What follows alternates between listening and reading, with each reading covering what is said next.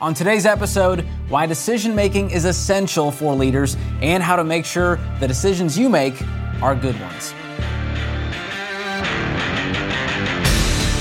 Welcome to the EntreLeadership Podcast from the Ramsey Network, where we help you learn the proven principles for winning as a business leader. I'm your host, George Camel, and each week here on the podcast, I sit down with some of the best leadership minds out there to help you grow yourself, your team, and your profits.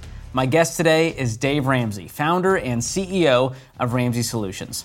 Now, today's a special episode because I want to give you exclusive access to a part of a talk he gave at EntreLeadership Master Series last fall that's all about decision-making for leaders. And Dave is joining me now to help me set up the episode. Thanks for being here, Dave. Oh, I'm honored to be with you, George.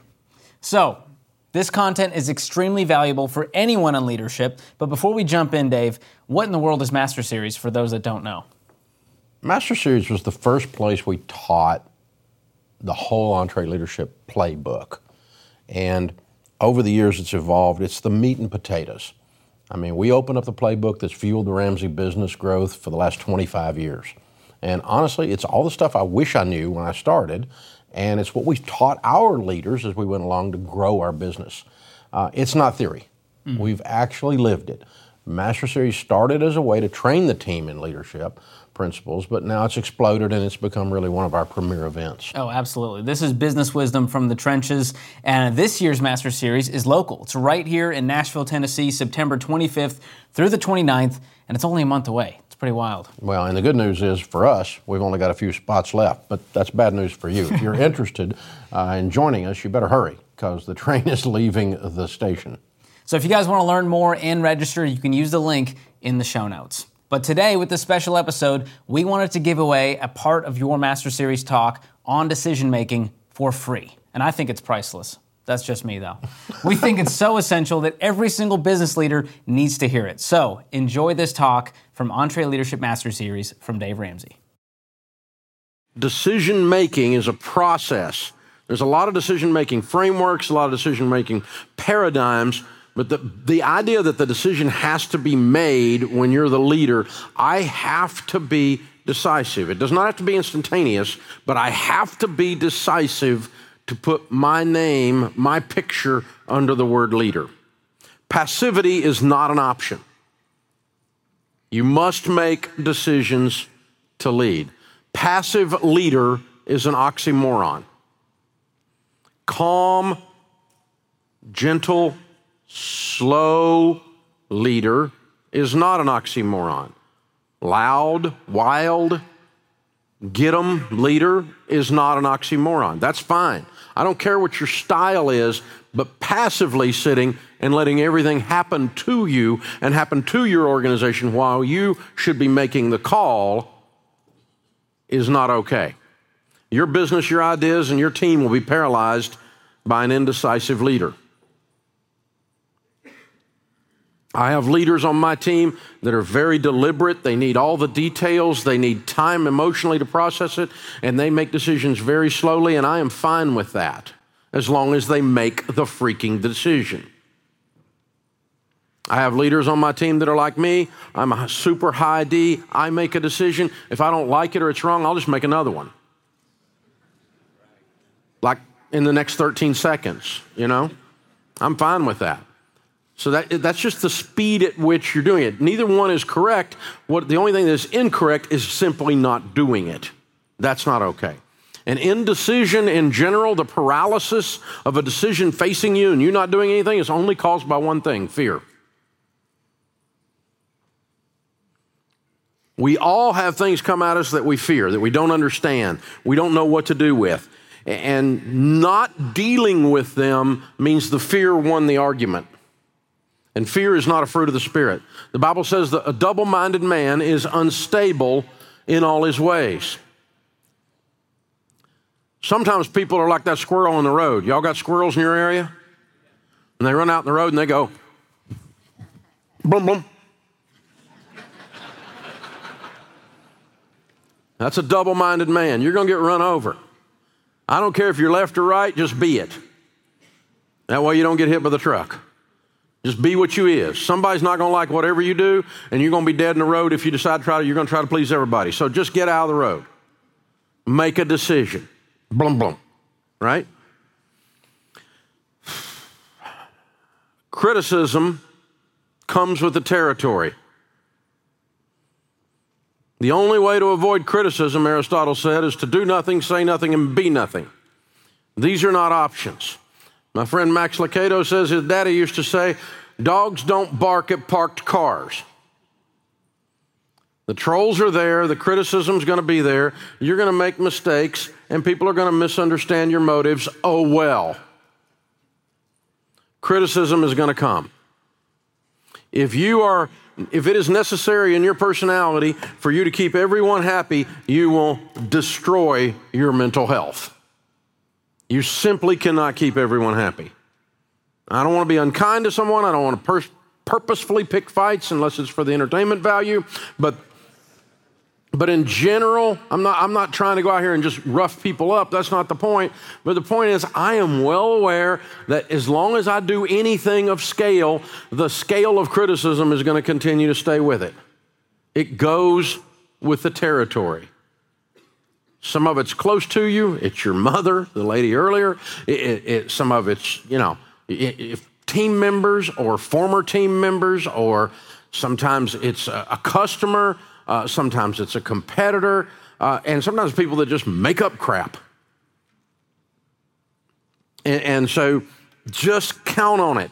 Trolls, cancel culture, fear of COVID mandates of one kind or another. This is, managing. If you manage to the optics, if you lead to keep everybody happy, you're one of these companies that leads to make everybody happy. You want to look like that you did the right thing. You love everybody. You're going to get nothing done. You're of no value if you completely neutered your whole process because you have no soul left. You become agnostic to everything. Anything is okay. Everything is okay. So nothing is okay. And that's what a lot of these publicly traded companies have done. They're trying to take these stands where all the little groups and all of their little problems are all addressed when they're supposed to just be selling stuff at their store.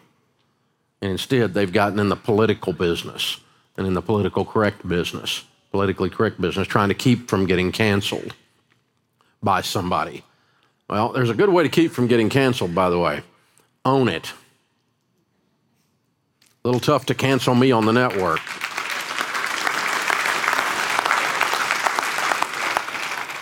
Now, I'm not trying to be offensive to some group or whatever. I'm not setting out to do that, but I'm also not going to live in fear of that. We're going to get business done. We're going to love people well. We're going to be kind, and we're going to be excellent at what we do. And because we're moving things around, somebody's pissed all the time.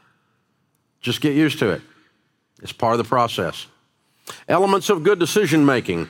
Deciding not to decide can be the right decision. Sometimes you don't have enough information. Sometimes it's in the heat of the moment. You need to calm down. So sometimes just saying, not right now. That is a decision. It's an intentional act. It's proactive. It's not passive. And you're simply saying, not right now. Not right now. Not right now. Not right now. Not ready to pull the plug. Not ready to pull the plug. We're not doing that. When everything was melting down last year, and we're losing events moment by moment by moment. Every day another event we were having to cancel it. Suddenly we had people out there 5-6 months out from the current situation with COVID stuff stirring up, right? We got people 5, 6, 7 months out trying to cancel something. I'm like, how the crap do you know what's going to be happening in 7 months? I'm not canceling that today. When we get a little closer, if the same kind of environment exists, we may have to cancel it. But today, I'm not canceling stuff. The whole thing may be over out there in 7 months. I don't know. And, what kind of looking glass have you got that you can look 8 months in the future and know exactly what is going to happen? No. So we didn't cancel stuff, and it made everybody nervous. And they would be in my office every day. Can we cancel it now? No, it's still 7 months and 1 day. It's like, good Lord, just calm down. Not now, not now, not now. We'll wait. We'll watch this. Procrastination can be avoided, on the other hand, if you're procrastinating and not making a decision, by setting a self-imposed deadline and writing it on your calendar. I'm not going to decide now I'm going to let this cook a little bit inside my soul. I'm going to gather some more information. I'm going to watch the marketplace move, see how rough the waters are and what's going on. And by Friday, 2 weeks from today, I'm going to make the call and just put it on the calendar. And when you wake up that morning, you'll be free and you'll be going, yeah, I think I can make. Oh, by the way, if I don't want to make it that day, I can purposefully move the date. But at least you've got something bearing down on you where you are not going to kick the can down the road indefinitely. So you put a date on the calendar and that pops up on ding, ding. Okay, today's the day I got to make a decision. Am I going to keep this person? I gave him a little time here. I want to make sure it wasn't just me being emotional about it. And I think my initial thing was right. I think we're going to have to go ahead and deal with this. And I don't just put it off because of the pain. The pain that is inflicted with the decision is usually short term. The pain of not making a decision and letting things just languish is long term and devastating to an organization. Hey, your small business has a lot of the same challenges that mega corporations do, but without a huge finance team to solve them. I mean, who has time to juggle different apps and programs to manage your cash flow? Well, that's where Found comes in. It's business banking plus easy-to-use financial tools, all to simplify small business finances. Found has all the features you want in a business bank account and none of the stuff you don't. No minimum balance, no opening deposit, and no hidden fees. You can sign up for Found in just minutes. It's easy to access on desktop or mobile, and you can customize your account to organize and manage your funds. Plus, you can create and send free invoices right from the app, so you can get paid quickly and easily. It's time to move on to better business banking, designed to help small business owners succeed. It's time for Found. Get started today for free at found.com/entree. That's found.com/entree. Found is a financial technology company, not a bank. Banking services are provided by Piermont Bank, member FDIC. Take time proportionate to the size of the decision. The more important the decision is, the bigger the impact of the decision, the more money is involved, the more people are involved, the more important it is, the more time you should take. And here's what's interesting. They flip-flop this. They spend a lot of time deciding which flavor of gum to buy. And they impulse a new Porsche. You got that backwards. You want to spend a lot of time analyzing an expensive purchase. You want to spend a lot of time analyzing a 5-year lease that you're negotiating, that you're going to enter into on a building. That's a big deal. That's going to be with you for a long time. But don't spend the same amount of time analyzing copier paper. So short, easy little baby decisions, make them, close the loop, get that out of your life. That lowers your stress level and opens up your bandwidth to spend the proper amount of time on the big things. So make the little decisions quick and get them off the plate. Get rid of the mosquitoes so we can shoot bear. Get after the big stuff. The bigger the decision, the more information you're going to need. Information is king.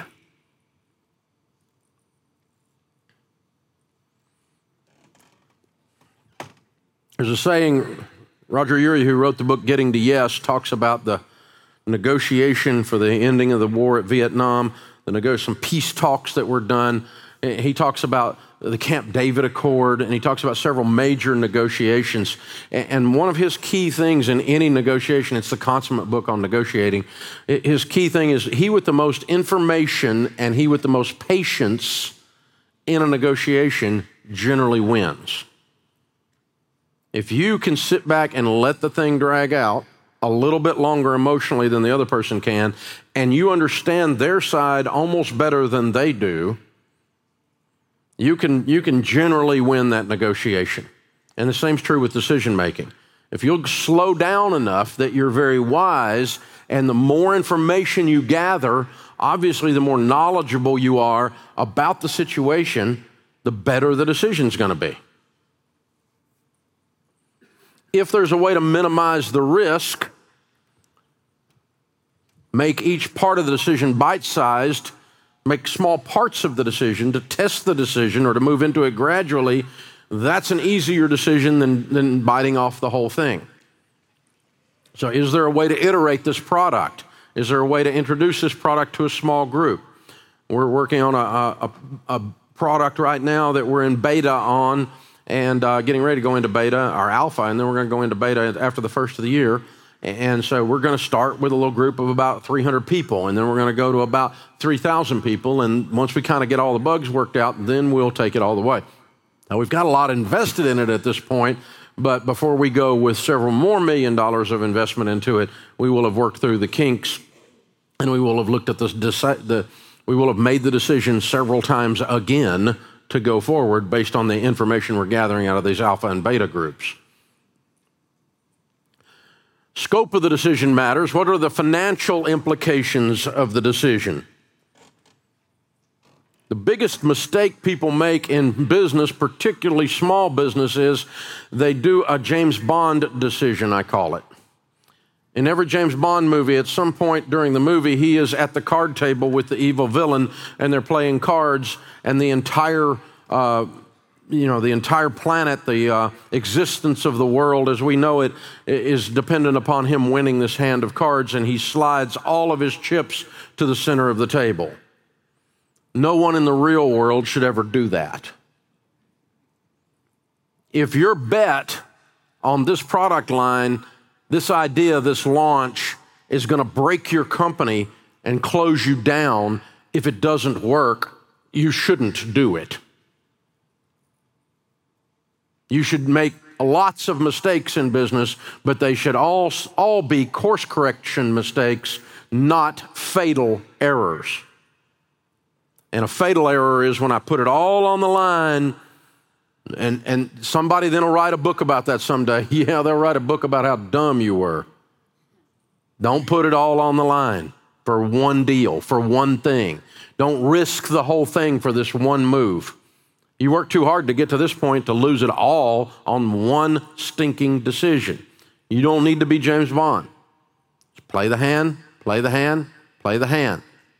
A little bit at a time, a little bit at a time. So we've had people come at us, especially in the past, when we were smaller, and they would bring us these wonderful opportunities.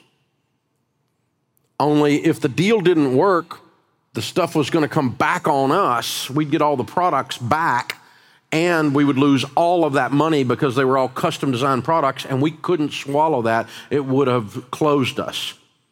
And so this huge blessing with this huge company that was going to be our benefactor, they were going to be this angel that comes in and gives us this amazing deal, would have also been the company that bankrupted us if we were stupid enough to take that deal. So I've turned down wonderful deals that if they didn't work would have closed us. No thanks. I don't need one single deal to make us who we are. We would rather win death by 1,000 cuts. Ask the experts if you're making a decision. Find people who know more about something than you do. Do not get confused that they are making the decision, though. Sometimes they get confused that they're making the decision. If you're a business person, you should never say, I'm doing this because my accountant told me to. Your accountant works for you. You should understand it, and you say, the accountant taught me this, so this makes sense, and that's why I'm doing this. But you don't work for your accountant. The lawyer or the legal department said we had to do this. The HR department said we had to do this. No, we don't. They work for me. I don't work for them. They can come in and teach us what's going on, but we're going to make the decision based on the information we gather from the expert.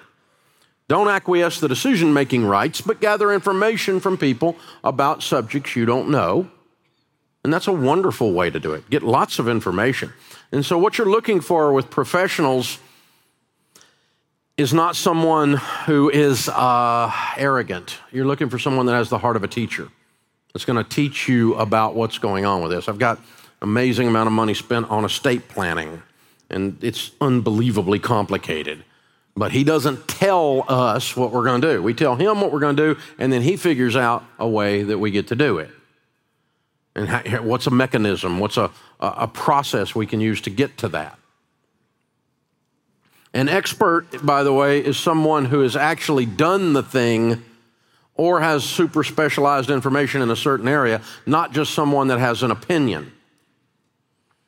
Now, some of you are in here, you're in the business, you're in a consulting role, you're consultants. And in many industries, there are wonderful consultants that are excellent at what they do. And in a lot of industries, consultant simply means I'm unemployed. And now I'm a damn expert. Drive me nuts. Radio consultants are the world's worst. They're guys that want to make it on the air, never did, so they tell everybody what the on-air talent should be doing. And they've never gotten a rating point in their life, but they're a radio consultant. Shoot me. So, again, there's valid consultants, and I laughed with a guy out here the other night. He goes, I know how you feel about consultants. I don't hate all consultants. That's not the point. But if you're going to deal with a consultant, make sure they actually know something. A marketing consultant is someone who's actually done some marketing, not read a book once and then bought business cards. So, digital consulting is a big deal. I mean, it's a problem. In the creative world, it can be a real problem.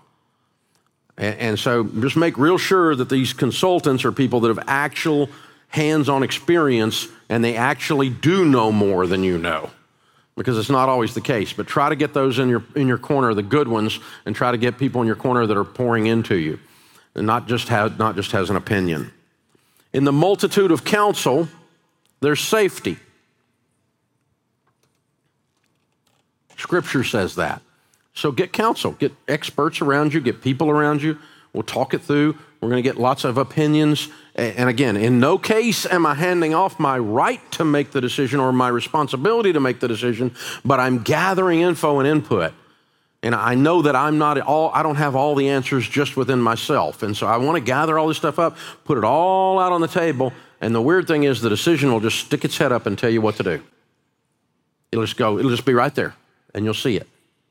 If you gather information, you get the experts, you get other people involved, you work it through in the multitude of counsel, and that includes your spouse. Ask your spouse about major decisions. I've talked about that quite a bit this week, from spousal interviews to the Sharon Fund, our retained earnings account. In the who can find a virtuous wife, for her worth is far above rubies. The heart of her husband safely trusts her, and he will have no lack of gain. Talk to your spouse about it. Now, that's different than just dumping and whining on your spouse. That's not what I'm talking about.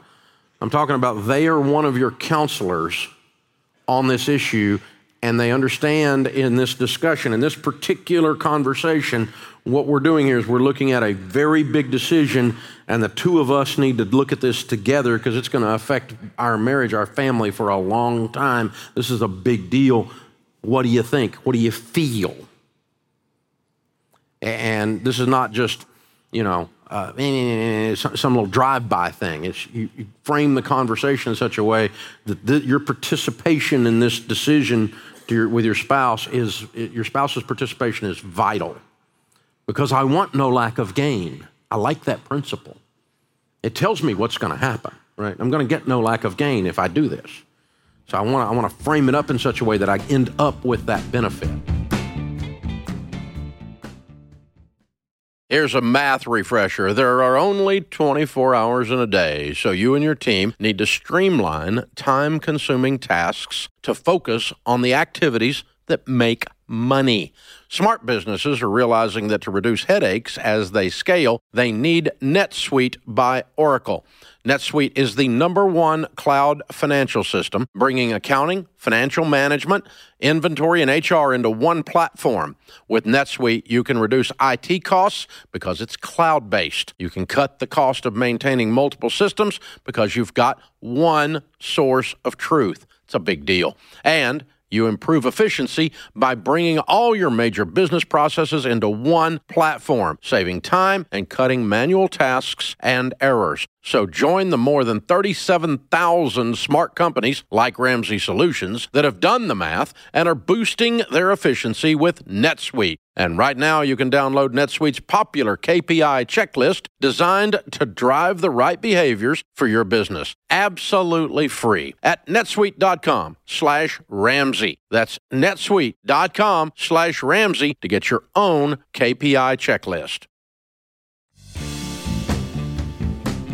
Gather options, options, and more options. The more options you have, the better decision you're going to make. One of the most frustrating radio calls I get is people who have fatalistically painted themselves into a corner, and they have two stupid options and they want me to pick the one they like.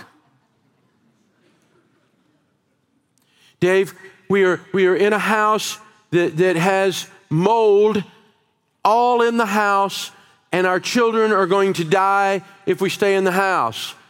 But there's no rental properties in the entire area that aren't 75% of our income.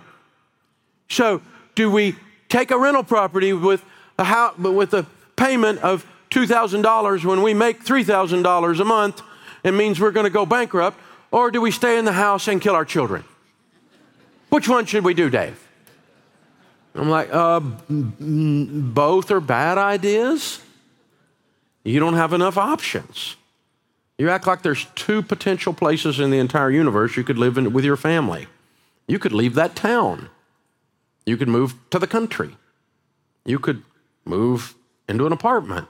You could buy a pop-up tent camper that doesn't have mold. You could do a lot of stuff that you've not put on the table as a discussion. But, it's like, okay, I have to choose between the death of my children and my bankruptcy. Which should I choose? Because this is all there is. It's all there is. It's all there is. And that's just complete horse crap. It's just not true. You need to gather more options. So anytime you feel like you're forced into a decision between two dumb things, it means you don't have enough options. You need more options. And more and more options gives you power. It changes everything. So we get ready to lease a building, years ago. I would look at every single piece of property that was for lease or that I could find that anybody would talk to me about possibly leasing, and I would spreadsheet it all. I knew more about that rental market before I rented a building in it than any commercial real estate agent did, because I had worked every detail and every possible option, and most of the options sucked. They weren't good, but I knew they were there, and I could use them to set my tone with the 10 or 5 that were reasonable, and then begin to prioritize those and get down to the 1, 2, or 3. But if you think there's only one possible thing you can do, you're about to get burned. You're about to make a bad decision, and you've lost all the power in your negotiation because you've got no walkaway power. Well, in our business, there's only one. Oh, horse crap. That is just not true. Stop that. That all you're doing is saying to yourself, it's okay that I'm doing something stupid. There's only one way you can get. No, it's not. There may be one dominant player that's so dominant that they've got 98% of the market, but there's 2% over here. There's some little weirdo in a garage somewhere you can work with. There's something you can do. Or by God, maybe that business and that industry needs another player in it. Maybe you need to open up. If there's only one player and they're screwing everybody, maybe it's time to open up. There's a whole nother way to get at this thing. So, options. Always look for another way. You're entrepreneurs. But don't say stuff like, there's only, golly. Walking through your worst case scenario can eliminate fear. We had a major radio company come to us many years ago, and we had 6 major cities that we were on the air with them. And that's millions and millions and millions of dollars a year. Not that they pay us or we pay them. The way radio works in mainstream radio is when you go into a commercial break, the local station has 70% of the spots. We've got 30% of the spots. So if there's 4 spots in that break, they would have 3 local spots that they sell to make money. I have 1 national spot that I sell to make money over the whole network. I make my money there. They make their money on the locals. They don't pay me anything. I don't pay them anything. And that's the way Hannity or Ramsey or whoever, whichever talk radio host you want to pick out, does it in mainstream radio. Christian radio, you buy the time. But in mainstream radio, we barter it, we split the revenues up, and they have 0 payroll cost, and I've got 0 expense. Well, this company comes to us and says, you guys are making so much money as a result of being on our radio stations that you are now going to pay us $6 million a year. I said, I really don't think that's fair. You don't charge any of the other shows on you. Yeah, but they don't monetize like you do. And I said, so because I'm actually a good business person instead of a radio guy, you're thinking you're going to milk me. Well, it just seems like right. It seems right that you should share that revenue. And I said, no, it doesn't seem right to me. So we had a unfriendly discussion, and I said, well, I guess we'll just have to get back to you. You want to give us a little time to kind of process this? And but this is the way it's going to be. You're going to pay us. Well, probably not, but we'll talk about it. Okay. So I was pretty pissed off. I'm about to lose 6 big cities, or I'm about to write some checks that I really shouldn't have to write. This is pretty much extortion. I was pretty angry. And I was angry partly because I was afraid I didn't want to lose all those cities and all that revenue and all that impact and all those people's lives that we could touch. And and so I just said, well, all right, what's the worst case scenario? Worst case scenario is we say no thank you, and they take us off the air. And we don't have those 6 cities anymore, and we just go on with our lives, and we figure out a way to do it. That's our worst case. And we sat on that a little bit and kind of got used to it. Life without them. And, it took about 3 or 4 days, and after 3 or 4 days emotionally, I was already working without them. It eliminated the fear. Once I said, what's the worst case scenario is I lose the markets completely and never go back on again in my life, which is not true. That's over. That's melodrama. And so once I decided that, then I took the next 3 weeks and went to other radio groups in those 6 cities and found a new home in 4 of the cities. And then I went back to the guy and I said, well, we're going to have to pass on your generous offer. And he said, we're going to take you off the air. And I said, I know, you told me that. And he goes, you're kidding. You're just going to walk away. And I said, well, you really thought that Dave Ramsey? I mean, what part of knowing me did you think this was going to work? And he goes, I just can't believe you're just going to give this up. And I said, no, I'm not giving it up. I'm actually going on your competitor. I'm going to kick your ass.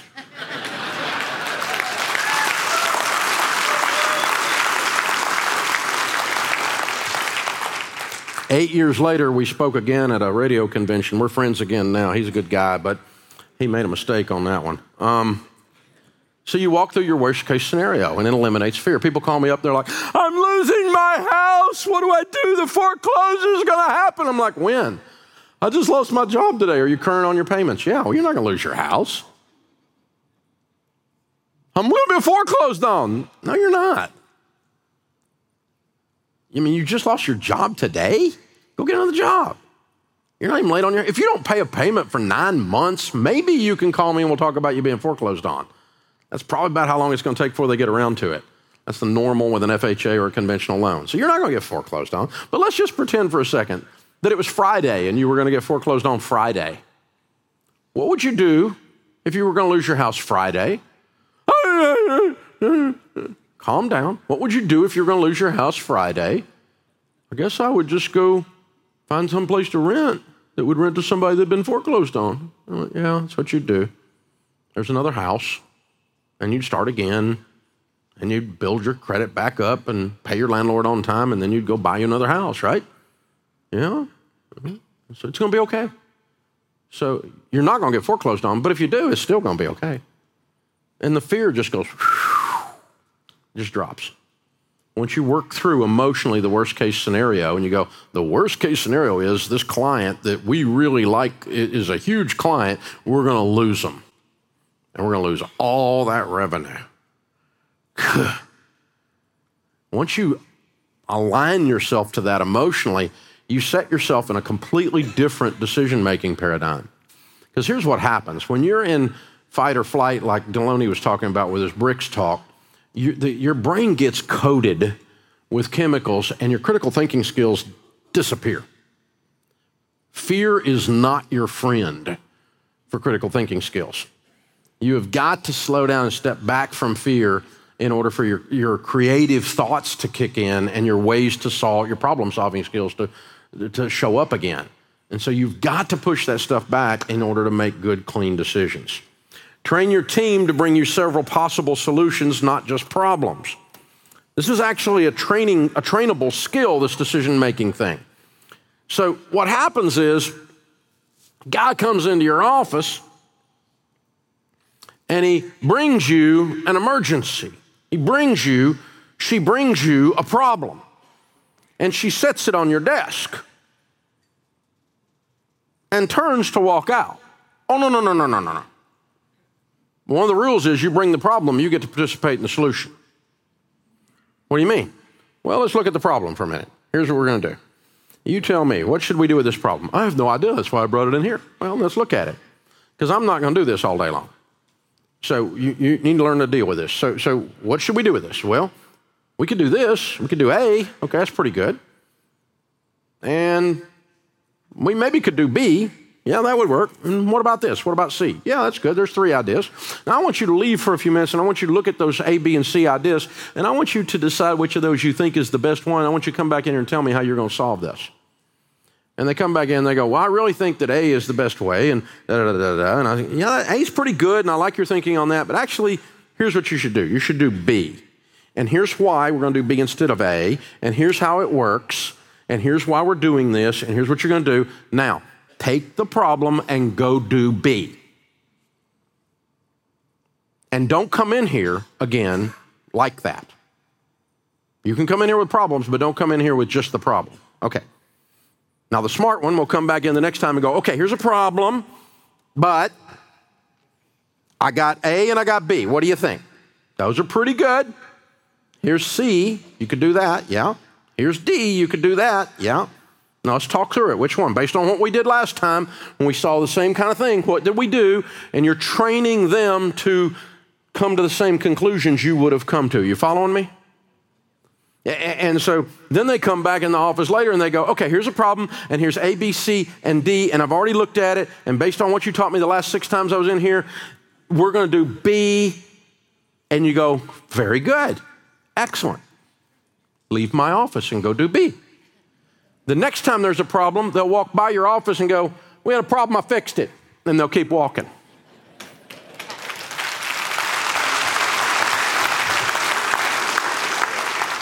Steve Brown's an old motivator from the 70s, and he used to talk about this. When they come into your office with a problem, you need to visualize they have a monkey on their shoulder. And when they say, we have a problem, you have a problem, you need to visualize that monkey jumps off their shoulder in the middle of your desk. Your job, if you want to run a business and not a zoo, is to make sure when they leave your office, they take their monkey. Otherwise, at the end of the day, you're going to be having monkeys all in your office. And you can't get nothing done. You're running a zoo.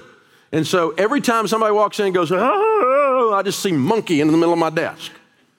Now I'm going to go, okay, we're going to talk about this, but I'm going to keep my eye on the monkey because I want to be sure that when he leaves, the monkey goes with him so that I can get back to doing what I was doing before he came in here and interrupted my day.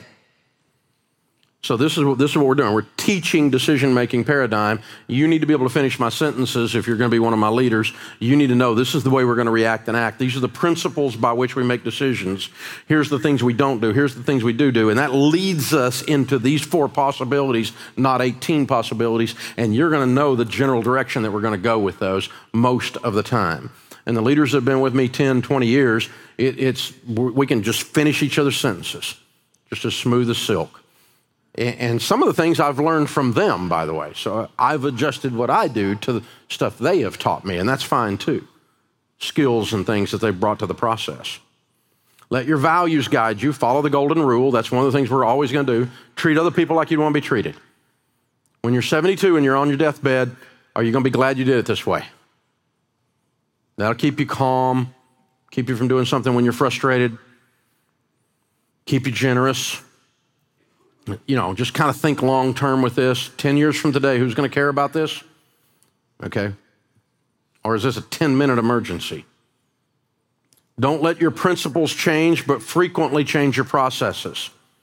You have key things that are who you are. These are principles. We never change these principles, but we change processes, how we do it all the time.